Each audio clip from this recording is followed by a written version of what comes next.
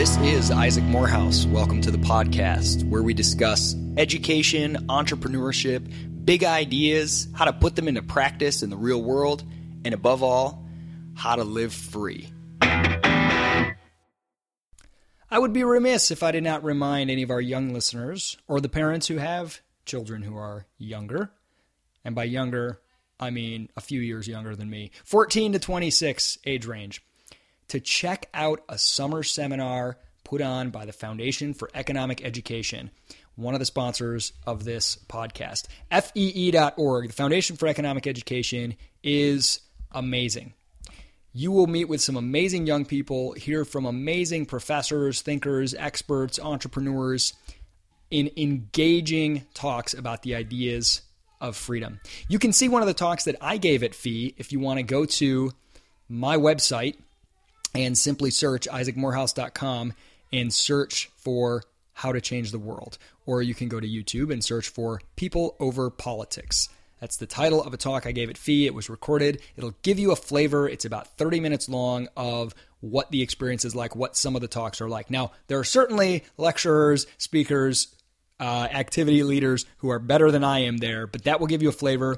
I love participating in these events. The energy is amazing, and the amount of learning that happens, the light bulb moments, the excitement is palpable. It's unbeatable. FEE.org/seminars. Fill out an application. Tell them you heard about it on the Isaac Morehouse podcast.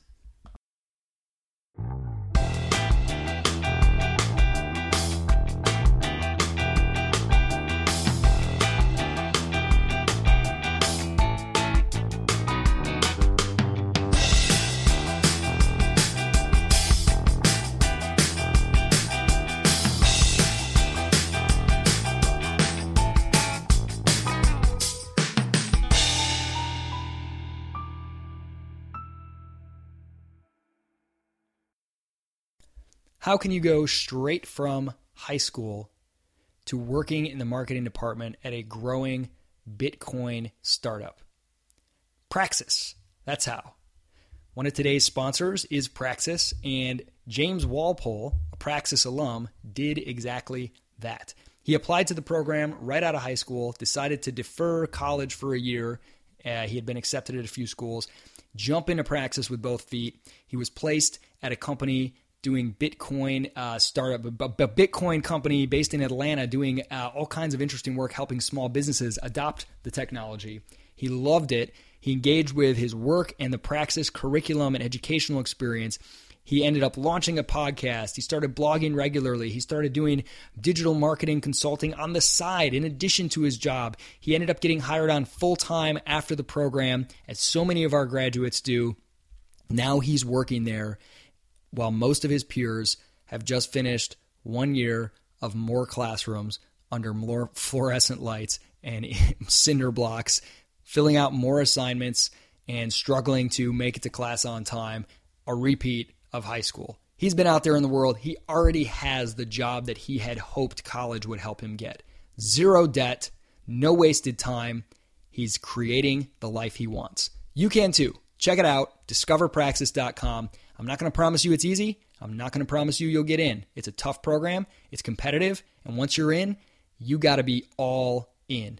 It's on you to get out of it what you want. But if you show the effort and commitment, I guarantee you the Praxis advisors and coaches will help you create the life that you want. Discoverpraxis.com. Now back to the show.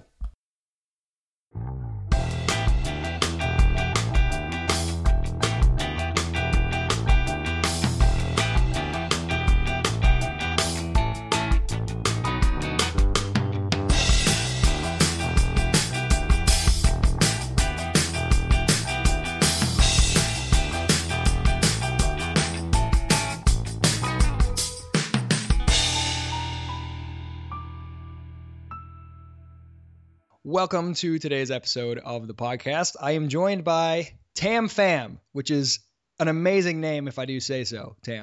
It rhymes. Thank you. Yes, absolutely. I love things that rhyme. I love alliteration. I like cheesy wordplay. So, Tam, I want you to actually give us your bio. Like, what is your story? Why are you on this show? Where do you come from? How did we connect? Oh, most definitely. So we connected actually when I saw your Kickstarter project, which was super cool. I was like browsing different projects on Kickstarter and I saw your book. So I backed it and I reached out to you and interviewed you on my own podcast, and now it's like the vice versa. So very glad to be here. A little bit about my story. I did the standard, like everything standard, according to like every single form of society. So you get good grades, you go to a good college, you get good, you get internships, you get experience.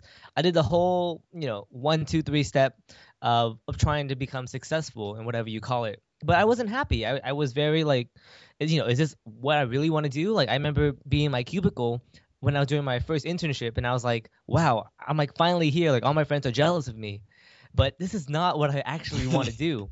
It's insane, and I didn't actually realize this thought until I actually experienced it. Because I hear the stories all the time, but I'm like, oh, okay, you just gotta suck it up. But I was really unhappy. So after I left that internship, I started to just trying to figure out like what did I actually want to do with my life, and through that, I found out of a bunch of different books, and one book that stuck out to me was Jeff Goins' book, The Art of Work. And what he says, actually, this is before his book. This is one of his blog posts, but what he says is that clarity comes with action. So in order to find clarity in my own life, I had to take action and not just like brainstorm of careers that potentially might be good for me, but I actually have to try new internships, try new jobs, try new experiences to actually find out what I actually want to do. So to make a long story short, I went through many different jobs and internships, and I found entrepreneurship was my calling. And I've done a couple of different things that you mentioned, and I would love to dive in more, but that's kind of like the origin story. Well, I love the way you described, getting to the point that everything was geared toward, that you were supposed to get to. You're at the good internship, right? This is what all this stuff is leading up to. And you realize this isn't that great. And at that moment, a lot of people realize that. They might realize, they get into the AP class and it's not all that much better. They get into college and they don't love it all that much more than high school. They get the first job. But when you have those moments, because you're on, I call it the conveyor belt mentality, right? You're moving on this conveyor belt and it's just sort of moving you to the next station. And if you behave well, you move to the next station. And when you have the realization this next station isn't what I thought it would be, I'm not feeling fulfilled, even though everyone's proud of me. There's two different ways you can approach it. One is, well, I guess I need to keep going on the conveyor belt to the next station. Now I go to grad school. Now I get maybe I get a promotion. Now I got to, maybe I'll get married. I guess I'll have kids because I'm not happy, right? It's like the worst reason to move to go further on that conveyor belt. But that's kind of all you see as the option. But the ability to say, wait a minute, I'm going to get off the conveyor belt. I'm going to get off the track altogether. I'm going to just stop doing what is unhappy and then look around and try to figure out what direction do I want to head. Once you get off and you realize it's not just one direction you can move in one narrow corral, like you can go anywhere. And that's a big moment. Was that scary for you to make that decision that you wanted to just stop and reassess and start doing things differently? Oh my God, it was terrifying, especially because I come from an Asian family, and my sisters have a master's degree, and my parents came here, immigrant story. They did so much for me, and now that I don't want to do what I'm supposed to do, technically, it's kind of like a slap in the face to them. But I read this quote by Ben Horowitz, and he basically just said how it doesn't matter how hard you row your boat, if the boat's not steered in the right direction, it's all worthless. So with that in mind, I was just like, where do I want to steer my boat? And, so just to give more backstory, like after I left the internship and wanted to do entrepreneurship, I eventually dropped out of college as well because I felt like higher education was not satisfying my own passions, my own desires, my own learning goals. And that was a big scary step for me too, because my Asian, like for those who are not familiar with the Asian like culture, it's very like tight, very strict, very like you have to do X, Y, and Z, become a doctor and do your thing. So it was very terrifying. And I'm sure you deal with students all the time in this very similar situations. Oh, man. Absolutely. I mean, there's that, it's all about who owns the definition of success. Because everyone wants to be successful. But if that definition is completely held captive by, one institution or, somebody's parents or, social norms, then whatever that definition is, everyone would feel pressure to either get there or to rebel against it and say, I'm going to be a slacker who doesn't accomplish anything. Because if you conflate success with this one sort of path, then those are your only options. You're either, and you see this like kids in high school who are like the flunkies, once they get out into the marketplace, they often realize that it looks nothing like the education system, and maybe they make a lot of money selling real estate or whatever it might be. But that's a huge challenge to run up against. I love the Horowitz quote, the boat. I think that's a good analogy because it captures something about the unique spot you're at when you're young. If you're rowing a boat and it's steered in a slightly wrong direction, only a few degrees, when you're young, you won't notice that you're off by very much. It's just a small deviation. But if you're rowing for miles and miles, by the time you get there, you know what I mean? You're so far from where you want to be. So I think it's such an important point, not to make young people feel stressed, but to get the direction right before you put in all this effort, because it will only be harder to change paths. You'll keep getting further and further away. But Isaac, like when you mentor young people or anyone in general, like do you first help them identify what their definition of success is and then work from there, or how do you approach it? Yeah, that's a great question. So usually asking that question I think is valuable and important to sort of continue asking, but I think it's often too daunting. And so we kind of go the opposite route and say, what do you not like? What's not making you happy? And often that question, there's almost this sigh of relief when people are like, for the first time, they can verbalize and say, you know what? I got to be honest. I get good grades, whatever. I hate my history class, or I'm not happy when I'm writing papers, or whatever it might be. And they start to realize, wow, these things are not making me happy. And my take is, if it's killing you, if it's making you feel dead inside, that's a good indication that that's not something you want to keep doing more of. And so stop doing that, right? Jump off the conveyor belt first if it's not making you happy. Now you just start to wander a little bit, and that's okay to do a little exploring and wandering. And as you bump into more things, you'll start to discover what you do enjoy. Was that the case for you? Well, it's really funny because in high school, I actually hated reading books. I hated writing. And ironically, I'm an author and I write a blog and do a bunch of that stuff. So if you asked me what I hated to do in high school, I would told you I would hate all those different things. But I revisited them. The reason I hated those is because I wasn't reading the books that were interesting to me.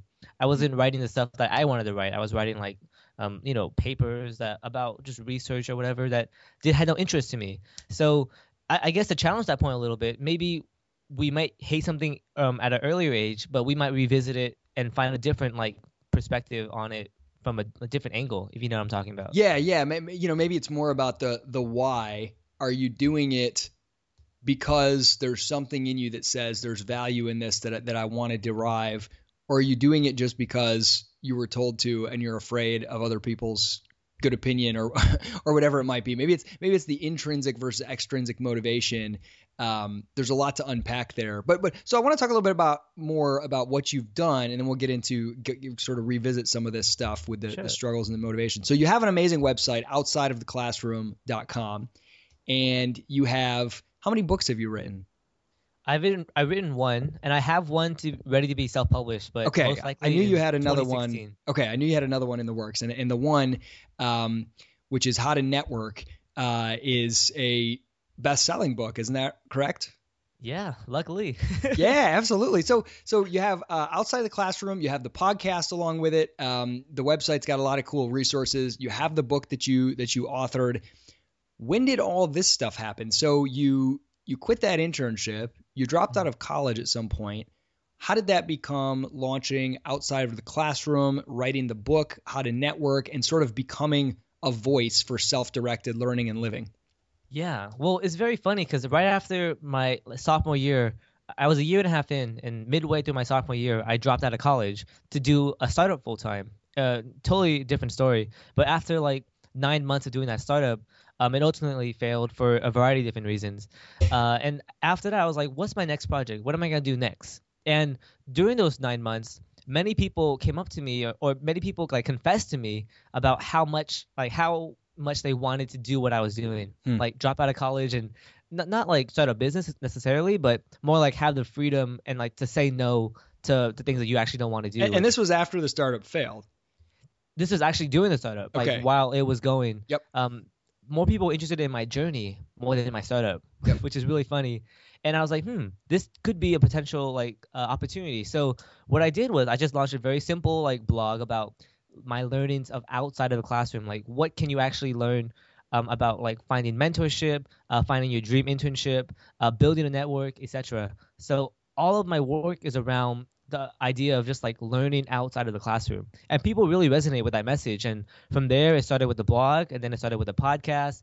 And I was like, let's take it more seriously and write a book. So I wrote a book about networking, which is something that school does not teach you. And many people resonate with that as well. And I'm just going to continue on this boat. It's steering the right direction. That's right. That's right. So tell me about because I think there are a lot of people who maybe at some point, if they haven't yet, maybe they will, or they already have, they think, maybe I've got a book in me. I kind of want to write a book. I'm not sure. Tell me about the process. I mean, the first hurdle, obviously, feeling like you have permission to write a book, saying, hey, I don't need to be an expert. It's okay. I can write a book. I don't need to wait for anyone to say, okay, here you go. You're an official author. But then the actual nuts and bolts itself, what was your process of writing it like? Did you write a certain number of words every day? Did you self-publish? How did you promote it? All that stuff. Can you walk us through? Oh yeah, I can have like a 2-hour, like a two-day conversation about this.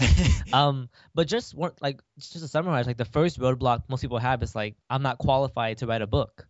And it's kind of like a, talk in your head. Like, for example, I pay my friend to change my oil like every couple months or so. And he's not really an expert in like changing oil, but he's like 10 steps ahead of me who doesn't know how to change oil, and he can do the job. And so if you, like, for example, if I trusted him, like, hey, can you teach me how to change oil? He would definitely know how to teach me, even though he's not an expert at like automobiles or whatever. So you don't need to be an expert to share knowledge. That's the first part. And to break it down, like most people think another common obstacle is that a book is too long. Like I can't write a really long book about whatever topic they want to write about. But really my book was only 12,000 words. And if you write 500 words a day, which is about 3,000 words a week, you can get there really quickly. And not counting the editing, of course, but you take this bigger problem and you just break it down to smaller and smaller achievements or milestones. And once you can reach those simple milestones, then writing a book is actually not a challenging or a daunting fear at all. So did you publish it through Amazon? I actually published through CreateSpace, which is owned by Amazon. And they do everything for you. All you got to do is just submit the file, and they ship the books out. They print everything, and they handle like literally everything. I just collect the royalties. It's truly amazing what has happened in the world of publishing because of things like CreateSpace and e-readers and all this stuff. I mean, it's almost, it's right under our nose and it's everywhere. So we sort of don't sit back to appreciate the full implications and the impact, but it's really, really powerful. So you wrote the book, you got it out there. Where did this fall in the timeline? So you left school, you started you worked to the startup, and that failed. And was the book during that time or after? Yeah, the book was actually after. Okay. It was actually after I even started the podcast. So it went from dropped out of school, failed startup, started a simple blog, and that turned into something a little bit bigger, and then started a podcast, and then I actually wrote the book. Okay. And I published it, self-published it, like just a few months ago in September. So it's relatively new. Okay. Wow. So it's done really well in just a few months. Congratulations. Oh yeah. And I'm curious, did you self-publish yours, or did you publish yours yourself? Or So Why Haven't You Read This Book is also through CreateSpace. So sick. Yep. Yeah. And we had some people do professional editing and format and layout and design work and things like that to really, because I had done a few other books myself the same way, and I had just had a couple friends or interns or whatever do the editing and publish the formatting, and it turned out fine, but not, you can tell it's just not, there's some weird things where like there's a paragraph space that's off or something like that, and I really wanted to get this up to a professional level. Tell me about the startup failure. What was that like? So, I mean, you have all this pressure, you leave school to go to a startup, and I call this, I don't know if you've faced this, but a lot of people who drop out or opt out of college, they face the Steve Jobs fallacy. All their relatives think if you're in college, all you need to do is just like have a decent average job, and they'll be like, yeah, good stuff. They'll never say, if you're depressed, they'll never say, I told you shouldn't have gone to college. If you drop out of college and you're anything less than Steve Jobs, people are like, what is wrong with you? I told you should have stayed in college, right? So after going to this startup and having it fail, did you feel pressure? Was that depressing for you, or what was that like? Oh, it's been like a roller coaster. My parents are always just like, I want to drop out of college, but you're not Mark Zuckerberg, you're not Steve Jobs, you're not Bill Gates. Like you can't point to these guys and say you're them. And I say, no, I'm not. But there's many other entrepreneurs who might not be of that caliber, but still have successful businesses. Yep. And I told them that I will succeed. I will succeed. But it was just like rowing the boat harder and harder. But it wasn't steering in the right direction because, of a variety of reasons. And my co-founder and I, he's a technical co-founder, Joseph. We just came to a point where like, okay, do you want to keep pushing this for like a year, 2 years, 3 years, and it might work because we have very like unproven hypotheses and assumptions, or would you rather just quit this and just work on different projects that solve the same problem? And we just sat down, made a very tough decision, and said, hey, okay, let's move on and call it quits here. The sunk cost fallacy. Just you don't need to put more and more resources, time, and energy into something that's not gonna work. So very tough decision. Parents were not happy. Oh, obviously they're not happy, but I was the more unhappy one. I'm like, okay, I have a failed startup, dropped out of college, and then my parents weren't that happy. So I'm like at rock bottom right now. I'm just like, oh shoot, what do I do next? So the obvious next move was to start a new business. Yeah, of course, of course. Well, let me ask you. So it's very popular and trendy, and I've done a little bit of blog posts, podcasts here and there, kind of dealing with this topic a little bit. But to talk about failure in the entrepreneur world, it's great, it's awesome. Like maybe sometimes it gets like overly hyped as if it's good in and of itself, which it's certainly not in and of itself. But there's definitely something to the fact that I think most young people, given the actual risks involved, have a a way too extreme fear of failure. And without, if that fear prevents them from acting, that's a problem. But failure, I want to know your thoughts. Like, was that good that you had that business failure? Was it just awful? What are your thoughts on this concept of failure or failing forward? Oh, I actually love the concept. I just don't like the phrasing of it. So what I've done recently is change the wording. So instead of like saying you're gonna launch a business, it sounds so official. It sounds so like you're glued to this idea and you can't like let go of it. Instead, just say I'm doing a new experiment or I'm doing a side project. So there's no pressure or burden saying like I'm gonna put everything into this one business. It's just an experiment. You don't know if it's gonna work yet. You might fail, you might not. That's totally cool. It's just an experiment. And I think if we change that language to experiments instead of like actual businesses or an actual book, just say you're writing changing the wording of it helps change your mindset. You got a writing project. Failure. Yeah. Yeah, project. I think that there's something definitely really powerful in that, in taking that pressure off and acknowledging what it is. Like, I'm experimenting with a personal blog. Then you kind of have a little bit more freedom and you don't feel quite so much stress. And if it ends up not working out, no one's like, oh my gosh, I'm so sorry. Everything in your life is a disaster. But there might be a counter argument to that. I know 0 to 1 by Peter Thiel, which I really, really like. He talks about this idea of definite optimism versus sort of indefinite optimism. And there's something kind of indefinite about, it's just an experiment. Let's just, we're just sort of experimenting with this, experimenting with that maybe makes it harder to really build that business like you need to. If you're sort of mentally a little bit distant, you're not wrapping your identity so tightly with it. Do you think there are pros and cons to that approach, I guess?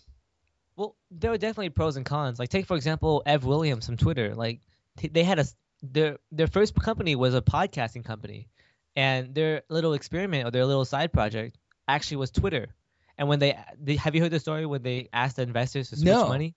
Oh, so the founders of Twitter, or now Twitter, they asked the investors who were originally invested in the podcasting company to that they're gonna totally switch gears and do this new little side project that seems to be working. Do you want to invest money or transfer the money you invested in the podcasting company to Twitter?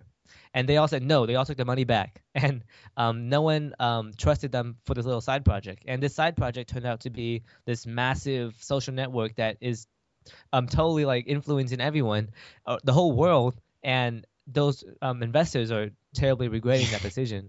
That's an amazing story.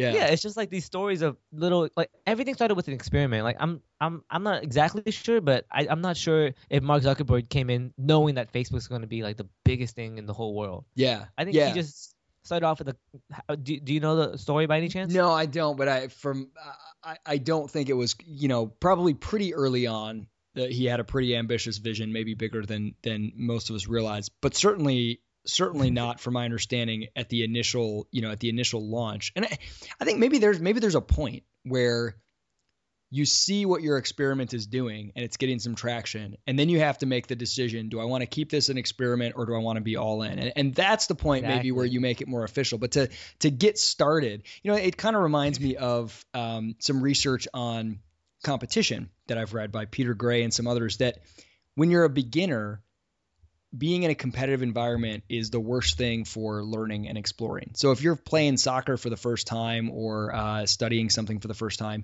being in an environment where there are winners and losers and test grades and pass fail is horrible for the learning process. Once you have some level of mastery, competition is really good. They've done research with people playing pool and people who are novices. When you tell them, we're watching you and we're grading your abilities, they're playing drops significantly. But when you watch people who are good at pool and say, we're watching you, we're grading you, their performance actually increases. And so in that early phase, you need to have the freedom to not be bound to a certain outcome as a failure or success. But once you have some kind of traction and mastery, that's when maybe it sharpens your focus. I don't know, spitballing here. Oh, no, I totally agree with that. And it seems like the more and more you dive into something, the more like closely you feel like identified with that business or with that book or with whatever project you're doing.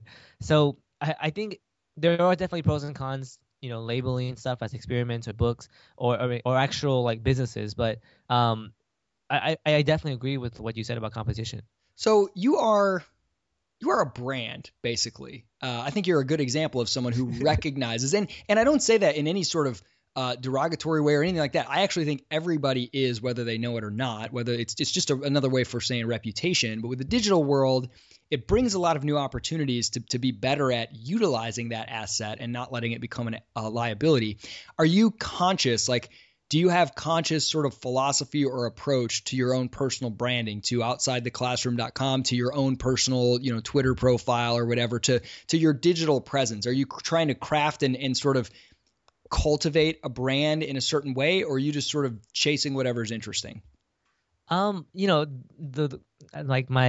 If I, in a perfect world, the first answer would be the best. Me actually trying my best to portray a certain image on social media or, whatever digital world. But really, I just, whatever interests me, I just do. And usually my actions and my thoughts and my writing come from what I'm doing. So I take, for example, like my friend Thomas Frank. He runs a site called College Info Geek. And for like 5 years, 6 years, he's writing about college stuff. But eventually, I'm not sure if he wants to, but he's moving, like, I guess, niches and doing more about finance and doing more about his other podcasts about money.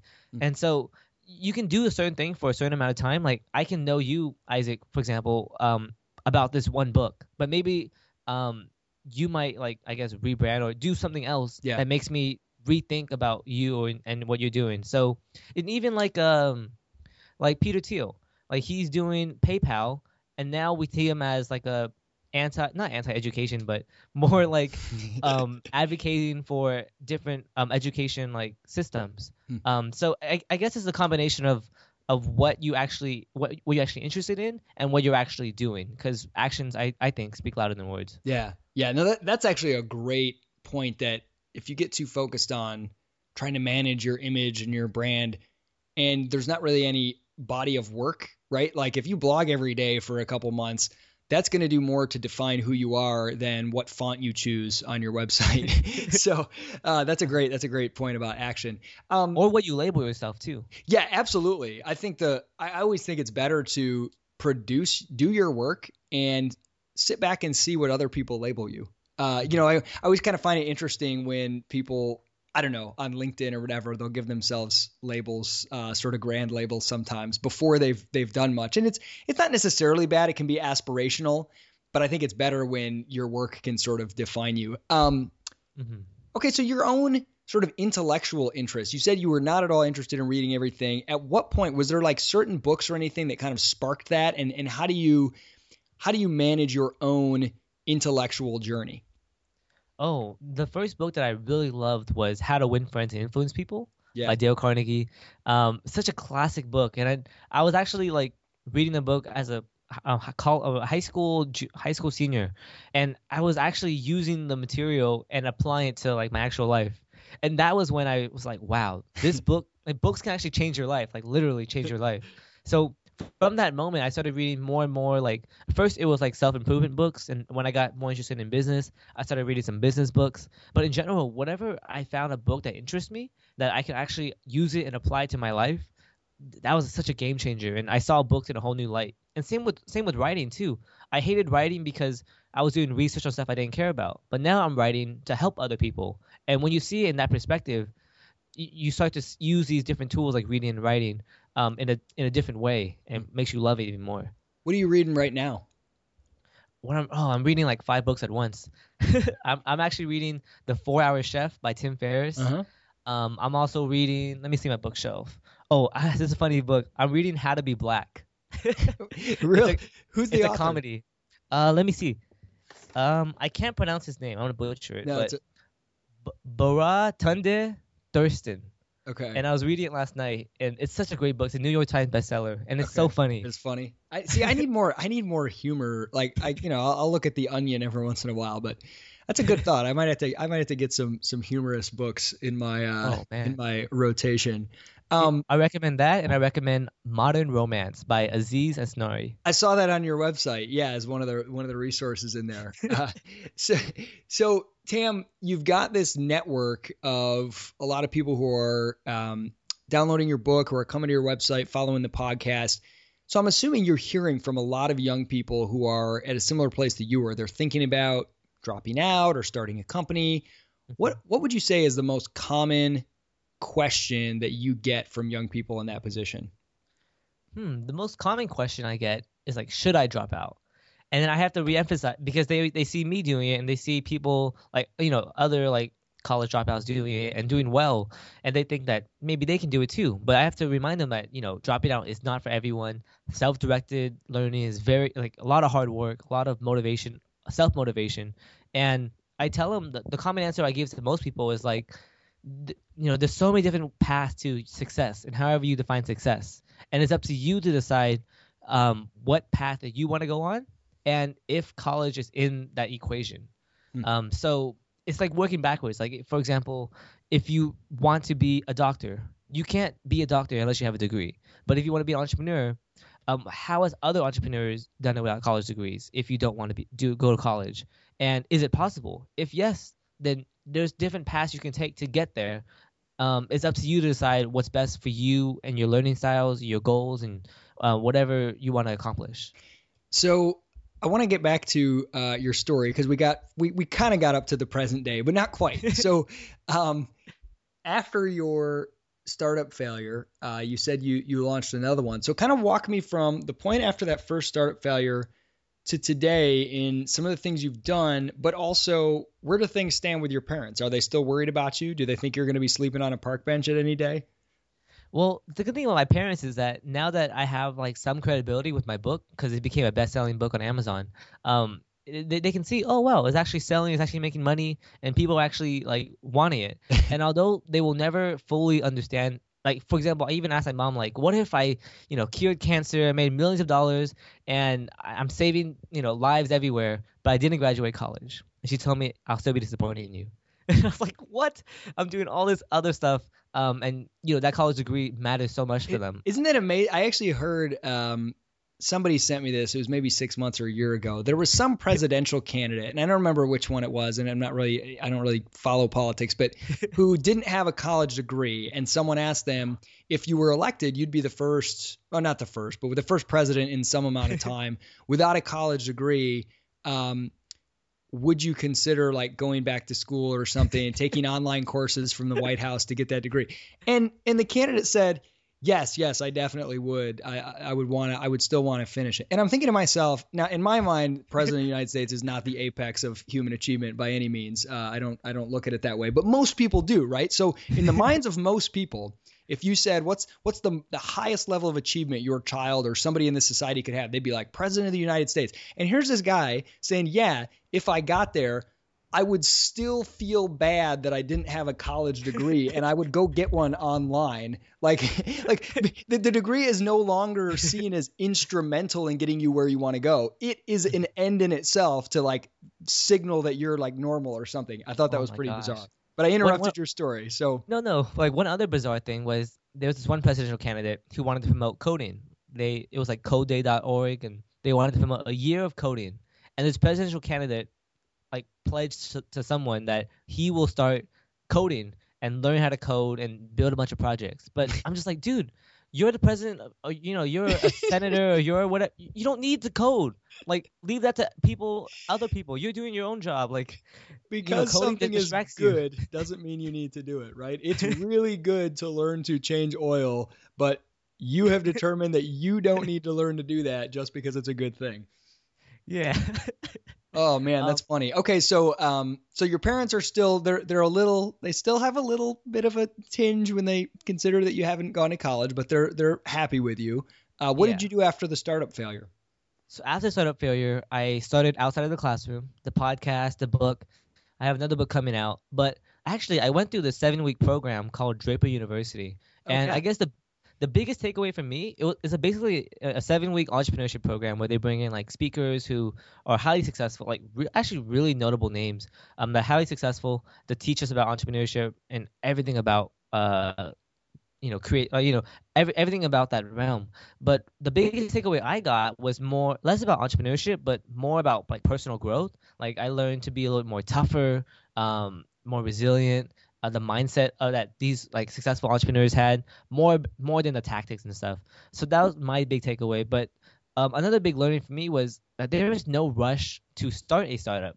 I'm still young. I have my whole life ahead of me, and there's no rush to do a business, because literally a startup takes up your whole life. Like you really, it's a big commitment, big dedication, and there's no rush to do it. So just recently, I signed a job offer with this media company in SF, and I'm gonna be working for them, doing like their own projects, also doing my stuff on the side. But this is a startup that I love, that I want to be a part of, and I just think that if there's no rush to do a startup, why not learn from the best?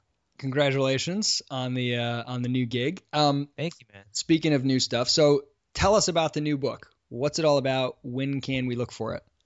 Yeah, this is actually called How to Land Your Dream Internship. And I'm still playing around with the titles and subtitles, but it'll essentially take you step by step on exactly what you need to do to land any internship that you want. Like the frameworks are there, and it's up to you to like actually use it and apply it. Because I like to read books that you actually like find immediate like value right after you read it.